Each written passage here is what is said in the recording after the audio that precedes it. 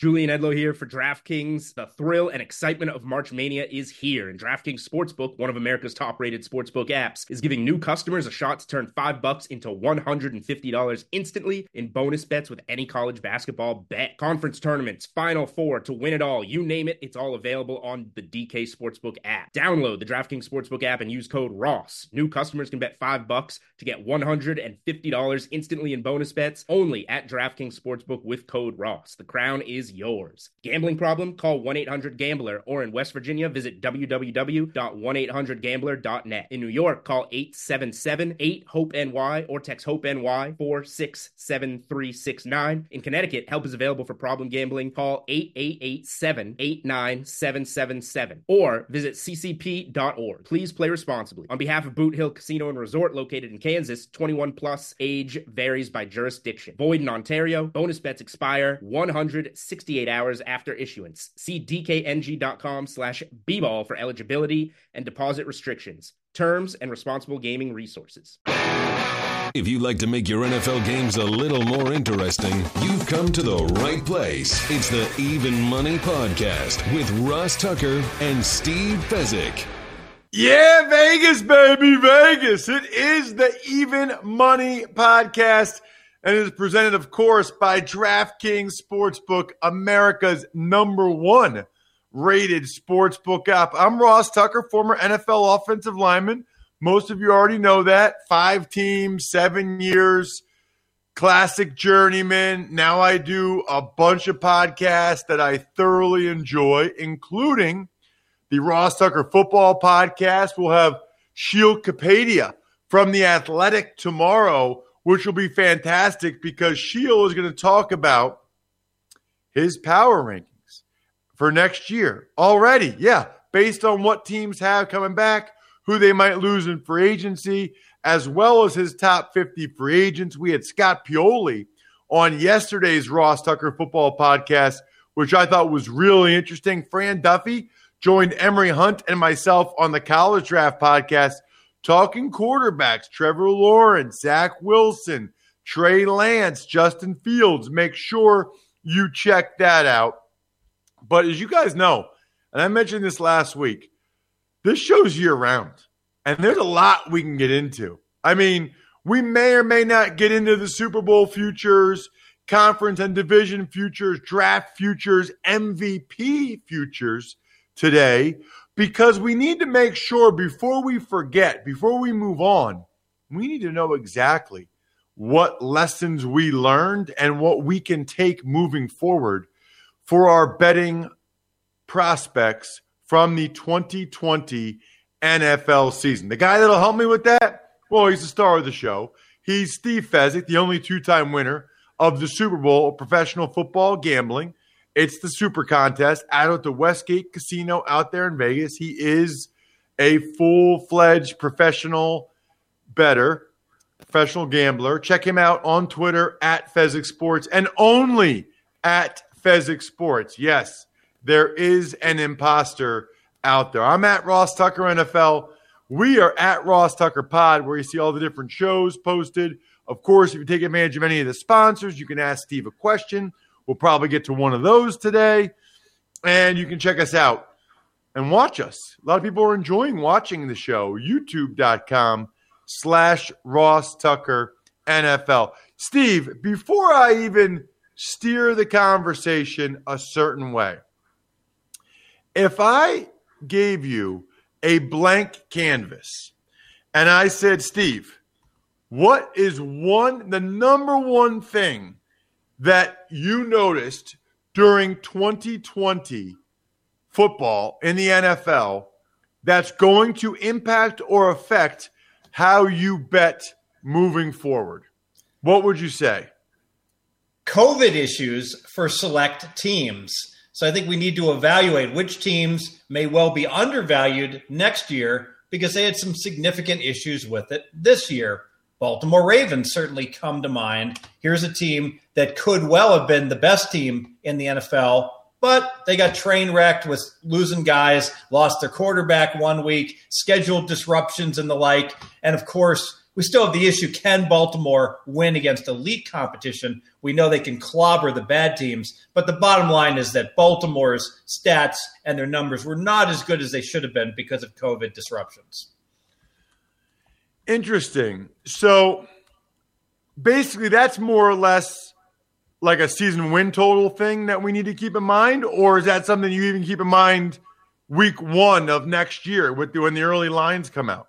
Oh, and I think even in futures and the like, I think you've got to figure that maybe Baltimore is going to have value when division odds come out, just because everyone is going to evaluate them based upon their body of work, and their body of work included a throwaway game where they're a 10-point underdog against Pittsburgh because they didn't have a quarterback.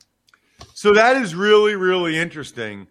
Has nothing to do with COVID itself or COVID concerns for the 2021 season, but just taking a look at teams that were really adversely affected by COVID in 2020, and it affected their stats, affected their win total. And look, I mean, they still got to the playoffs. They still were in the divisional round.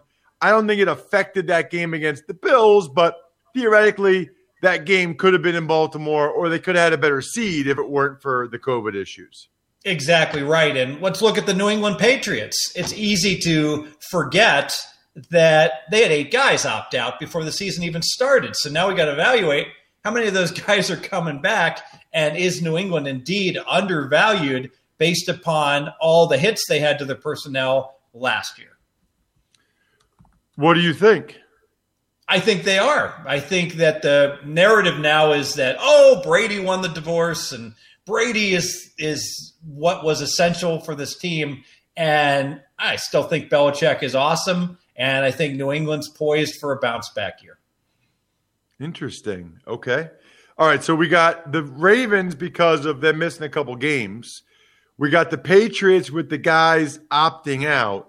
Are there any others that come to mind immediately for you? I mean, I think of Denver having to have the poor kid wide receiver play quarterback one game. I guess that was only one game, but they had that was the Saints. They probably wouldn't have won anyway, but that's one that jumped out to me. I'm trying to think any other teams that were affected greatly by COVID. Those are the big ones to me, I think.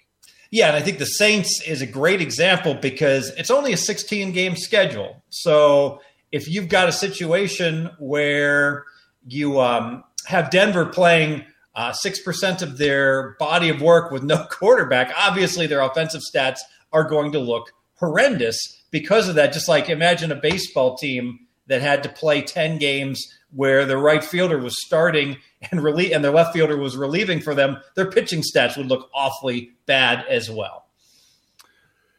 It's a really good point. Okay.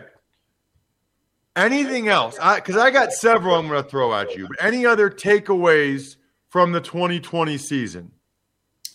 I think the season being more difficult than any other in terms of routine, in terms of practice, in terms of just day-to-day operations. I think it benefited the good coaches and it hurt the average coaches. So we saw some disparity in the NFL this past year that we may not see as much, and we might see more parity if things return more to normal this year.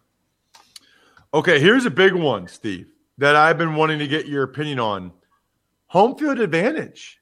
I mean, we should have learned a lot, Steve. This is kind of what we always wanted, right? Like to have some sort of lab experiment to really find out how much home field advantage really mattered. Now, there were some teams that would have 10,000 people or whatever. There's a lot of teams that had nobody. Was it a big enough sample size? Have you talked with your guys out there, any of the bookmakers? Are we making adjustments for home field advantage moving forward based on what we saw in 2020? Because I think, correct me if I'm wrong, I think visiting teams won more than ever before this year. Yeah, it was virtually zero for home field advantage over the course of the season. And it makes us question the whole idea of maybe the crowd noise is the more significant aspect of home field edge. Frankly, the home field had been cratering going down already going into this year. Historically, we had used 3 points for home field. Most of the pros I have spoken to have said, no, 3's too high. probably should be 2 to 2.5. Now we get the crowd back. We're probably going to get some very insane crowds if we're able to have full capacity. So 2 to 2.5 looks right going forward if indeed we can go back to full stadiums. Interesting. So that's something right there where people always say 3 points for home field advantage, 3 points for home field advantage. That's one right there where there's already an edge if you're going against people that think it's 3 and you realize or believe it's more 2, 2.5. Yeah, so in general, all things being equal, I got to bet on a game. Basic strategy is to bet on the road team if I know nothing else. Yes. Right, if you know nothing else. Now, but that doesn't mean the bookmaker is necessarily giving the home field advantage 3 points. I think they still are for the most part. I think the bookmaker is aware that maybe it's just a smidge less than 3, but they just round it off to 3, and that's the number typically that they set on their openers. All right. So here's a question. 2-point conversions. Because there's a lot of implications there. I thought this was an interesting tweet from Mike Clay, who does a really nice job for ESPN. NFL 2-point conversion attempts may drop in 2021 simply because Doug Peterson isn't a head coach in the league. Eagles were responsible for 44 of the league's 565 2-point attempts during Peterson's 5 seasons. That's 7.8%. However, the Eagles had 16 of the 131 in 2020, Steve. So they had 12.2%. And by the way, the Eagles converted 26 of their 44 tries, which is 59%. So forget the Peterson thing for a second. We're seeing more 2-point conversions. We're seeing a lot more 2-point conversions. We're seeing people when they're down by 8, down by 2 scores, going for 2. What does this mean for us, whether it's spreads or totals or key numbers for that matter, Steve? Oh, I think the 2-point conversions are just going to continue to increase. And the reason being is that Doug Peterson was correct for the most part, when he went for 2, not in the final game, when he did from the 5-yard line. That was a 4th down conversion. But the bottom line is the memo is out, Ross. You're down 8, and it's the 4th quarter. You go for 2. Well, maybe the memo's not out with Tarleton State when they're playing McNeese State. McNeese State apparently hasn't gotten that memo yet. By the way, I got to talk about that. I understand it's an FCS game. I understand it's not in the spotlight. But how is it that every single person that I speak to, they just say, "Oh, it's obvious. You go for 2 when you're down 8," and yet it just can't be that obvious because there's still a big universe of football teams that haven't realized yet why they should do that. But I guarantee you this. The NFL with another summer to go ahead and meet with the analytics team and go over situations like this, they're going to realize, oh, that's right. Here's the situation. We absolutely are going to go for 2 going forward. And again, the idea there, Steve, is you give yourself more chances to actually win the game and not just tie it. Yeah, so if you just assume that the team that's down 8 is going to score one more time, that's going to be the only score, and you have a 50-50 chance of making the 2-point conversion, then by going for 2 the first time, you increase your chance of winning to 62.5%. By just kicking the extra point, it's only 50%. And explain the math on that? Because if you make the 2-point conversion, you win. You're going to win by 1. I'm assuming the 1-point conversion is automatic. Right. You'll win by 1. So, and if you miss, well, you still have your chance of making the next 2-point conversion and then winning in overtime. So that's worth 12.5% chance of 1/2 times 1/2 times 1/2, 62.5%. Versus if you just kick twice and go into overtime, you win 50%. Okay, so you said the memo's out. You said these teams know it, but what does that mean for us betting-wise?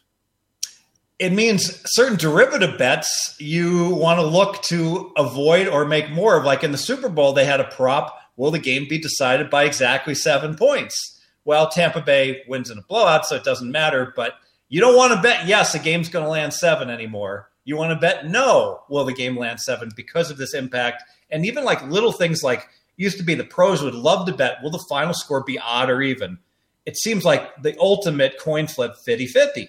But it's not, because more games land odd than even, because games land, they can't tie. So teams win by 3, they win by 7. If a team wins by 3 or 7, obviously the final score has to be an odd number. Well, with 7 not landing as often, now all of a sudden more games are going to land even than odd. And also, I've always advocated buying a half point on or off the 7 for 10 cents. It's been a bargain.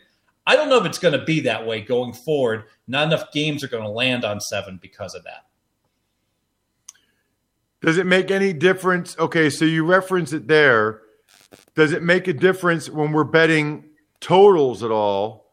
We can talk about it. Scoring was up. I don't know if it was up because of 2-point conversions or because teams were more aggressive going for it on 4th down.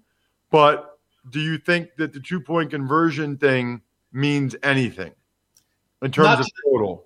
Not to the totals. It'll change the distribution of the totals, where certain key numbers like 41 and the like won't be quite as common. But in terms of, let's face it, whether you kick the extra point or go for 2, your expectation is to score just under 1 point. So it doesn't change how many total points are going to be the expectation of points scored in the game. It's interesting. Defensive touchdowns. I don't know if this matters to you, Steve. Again, Mike Clay does a nice job. Way down. Only 55 defensive touchdowns.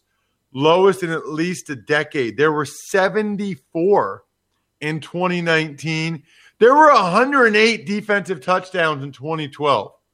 Only 55 this year, Steve. I don't know if that means anything or it's just interesting. I think this might have something to do with the crowd noise. I want to ask you, Ross. So is this possible that there just were fewer strip sacks and the like because the quarterback could hear the rush coming, whereas in a full stadium with all that noise, he just gets blasted unexpectedly? I think there's no question that home crowds lead to more pressure on quarterbacks, which, more silent count cadence, more pressure on quarterbacks, which leads to more strip sacks, more interceptions. Yes, I would agree with that. There's some crazy numbers about scoring too, Steve. I mean, scoring is way up. And I guess the question there is, was that a 1-year anomaly with the scoring being way up because of COVID, or is this just going to be the way it is from now on? Both. I think that we saw, without the crowd noise, that definitely helped the road team's offense, that the quarterback wasn't, unable to hear and he could audible effectively. But I think, look at the trends that we're seeing in all the major sports. These owners, they're not dummies. They know that American public wants more scoring in the NBA, in the MLB, in the NFL, and in NHL. Every single major sport has implemented changes to help the offense score more. And I got to be honest, I'm shocked they haven't changed the whole pylon rule on the fumble where it's a turnover and the opponent gets the ball on the 20, because that's like the only good rule that defense seems to have anymore to prevent scoring. So that's really interesting because Clark Hunt, the Chiefs owner, who benefited greatly from it when Sorensen speared Rashard Higgins at the end of the first half in the divisional round, Clark Hunt said they're going to take a look at it this offseason. He's on the competition committee. So he benefited greatly from it, and now they might take a look at that one. Speaking of scoring in every sport, by the way, how about this one at DraftKings this week, Steve? All new players can cash $100. Just bet $1 on any team in college hoops to hit a three-pointer in any basketball game this week. And if your team makes it rain, you cash $100. Look, there are teams that average like 7, 8, 9 threes a game. Like, you got to be kidding me. Figured out who it is, put $1 for them to hit one three-pointer, win $100. That sounds pretty good to me. Make sure you use the code ROSS when you go over to DraftKings Sportsbook. You guys know the deal. Terms and conditions apply, blah, blah, blah. But make sure you use the code Ross at DraftKings, especially if you're not into these other sports as much. What a great way to get started. Watch a college hoops game. You only need one three-pointer to get an insane return on your money. Just make sure you always use that promo code Ross. Speaking of numbers, Steve, key numbers. Are they changing now when it comes to you and I and our teasers? Are they changing now because of the 2-point conversions when we talk about this team's favored by 3.5? I mean, to me, the difference between 2.5 and 3.5 is still like a huge, huge difference, whereas not as much between 3.5 and 4 or 4.5. Should that be changing a little bit with all the 2-point usage? I don't think so, because oftentimes that 2-point conversion is what gets you back onto the 3. So with the longer extra points, people missing extra points, it's not unusual. You get a situation where a team's ahead by 1, but that 2-point conversion, team goes up 8, boom, the other team goes for 2, they get back tied. So I think it corrects itself back to the tie game, which leads to you landing on the 3 quite often in the end game. You know, one thing I wanted to mention, Ross, when your listeners do bet on there being a team that makes a 3-point shot, you might want to avoid the Presbyterian Blue Hose, who somehow, amazingly, 2 games ago, went 1 for 20 from 3-point land. But they made one. Just one. Wait a minute. What's their mascot name? The Blue Hose. A takeoff on blue stockings, if you will. Oh, okay. Wow. And they're D1? They are. HOSE.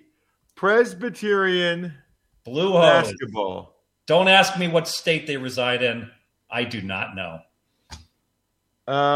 They're in Clinton, South Carolina. Their last game, they beat University of South Carolina upstate. Neither one of those teams are very good. Presbyterian Blue Hose, HOSE. I never knew that one before. They were my best bet their last game because they were coming off a 1 for 20 performance from 3-point land. Now, it's easy to say, well, these guys can't shoot. But then, you know what? Even if you can't shoot, you put me out there, I can make 3 out of 20 from 3. I guarantee you, even if I'm contested somewhat. So little value play with Presbyterian undervalued off that horrific 5% from 3-point land performance. Anything else, Steve, from the 2020 season? We hit a bunch there. I just want to make sure if there's anything else you think we need to remember going into next year about this. It could be players, could be coaches, anything else about the season. We hit the home field advantage. We hit scoring. We hit key numbers. We hit COVID. I think that's all the ones I had that I really thought were notable. I feel like that's a lot. I feel like we don't usually have this many. Well, we don't usually have this many takeaways because there isn't usually a random year like this. Let's be a little careful with quarterback upgrades automatically vaulting a team into a solid Super Bowl contender. I get it. Tampa Bay did it with Brady, but Tampa Bay was already a good team. They won 7-9 in 2019, but they should have had a winning year. All those turnovers by Jameis Winston. And Brady was really a double upgrade in retrospect. He was a top 10 quarterback, and the culture that he brought, the commitment that he brought. Is Watson going to bring that culture and commitment to his new team? I don't know. And certainly, I'll tell you this, other than Watson, assuming Russell Wilson doesn't move, none of these other quarterbacks really represent a top 10 quarterback. You can say Stafford is borderline, but even he's not quite a top 10 quarterback. And certainly they're not going to bring a culture change like Brady brought to Tampa Bay. Well, one of the cool things about this show is that if you take advantage of any of our sponsors on the sponsor tab at rosstucker.com, or you make any bet over at DraftKings and you use the code Ross when you sign up, either way, just send me the confirmation when you do that. Ross at rosstucker.com. Even if you just rate and review the show, send it to me. Ross at rosstucker.com. and you can ask Steve any question you would like. I think we'll save, Steve, for next time. We'll dive into your thoughts on some of these quarterback movement bets that are out there. We can dive into Super Bowl futures, conference and division futures. They already have a bunch of draft futures out, Steve, at DraftKings, which is interesting because a lot of times if you watch those draft futures, Steve, and you know this, once information starts to come out, there's a lot of value to be had there, one way or the other on some of those draft futures. There's MVP futures, which I know you don't like, so we'll get into that. Plus, we've got our guy Sean Grady coming up with all kinds of data from how we've done going back to 2016. So I've got the raw numbers, but he's going back in to get more stuff for us. So next couple episodes are going to be epic, going over these Super Bowl futures, NFL futures, as well as really breaking down what we've done since 2016, what we've done in the best bets since 2017. But first, I believe Bri has a sounder specific for you. Let's get a question. It's Ask Steve. Ever wanted to ask a professional sports bettor a question? It's time to Ask Steve. All right, Steve, this comes to us from Keith Venturoni. Question for Fezzik. I can't remember what Cody took advantage of. It could have been Raycon earbuds or 100 Flowers, or maybe it was DraftKings. I hear Steve talk about the value or lack of value in buying a half a point in certain situations. My question is very general, but if the line you like has a juice of minus 105 instead of the usual minus 110, is there some value in buying that half a point when it will only cost you minus 115? I realize it is still a 10-cent cost, but in my mind, it seems as if it is really only a 5-cent cost, as I expected to pay minus 110. In some ways, it seems to be cheaper, when I know in reality it is not. I know this rarely works on key numbers in football, as the books charge big time for that. Going from plus 3 to plus 3.5 never seems to cost 10 cents. But in general, as it came up twice today, as I made some basketball picks, I think this is kind of what you were just talking about 7, right, Steve? Yeah. So to answer the question, when you're looking to buy a half point, you don't want to pay 10 cents for a half point in NBA or college basketball. It's too much.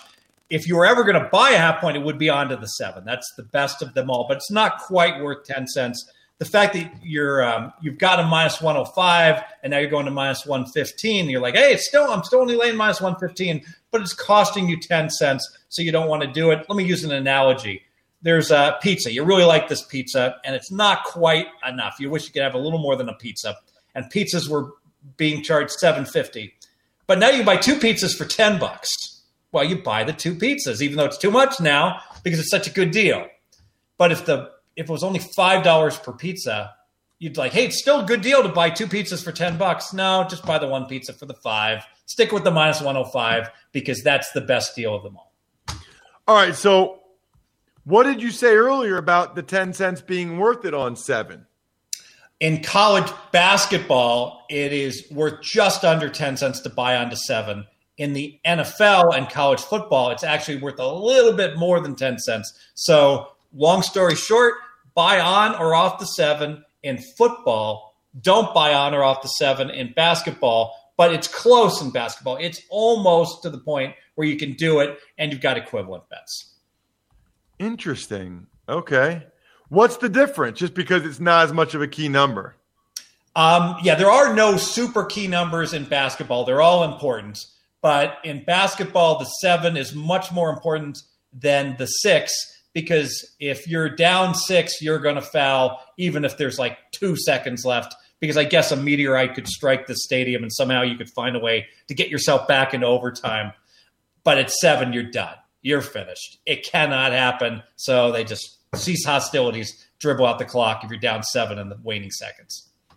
You got to follow this man on social media so you can always get in touch with him if you want to become one of his clients at some point. at Fezzik Sports. He does a terrific job, as you can tell. He is the man with the math, the man with the plan. Can't wait. So next week we'll either do our numbers over the years and what Sean, our grader, has found, or we'll do some of these Super Bowl futures, NFL futures, draft futures, or maybe we'll do both. You'll just have to tell your friends to listen and wait and see. Love these off-season shows. Love chopping it up with you, Steve. Feel like I learned so much. Other than that, good luck, everybody. Hope you guys win some money. Thanks for listening to the Even Money Podcast. Make sure to also subscribe to the Ross Tucker Football Podcast, The Fantasy Feast, Business of Sports, and the College Draft. All available at Apple Podcasts, rosstucker.com, or wherever podcasts can be found.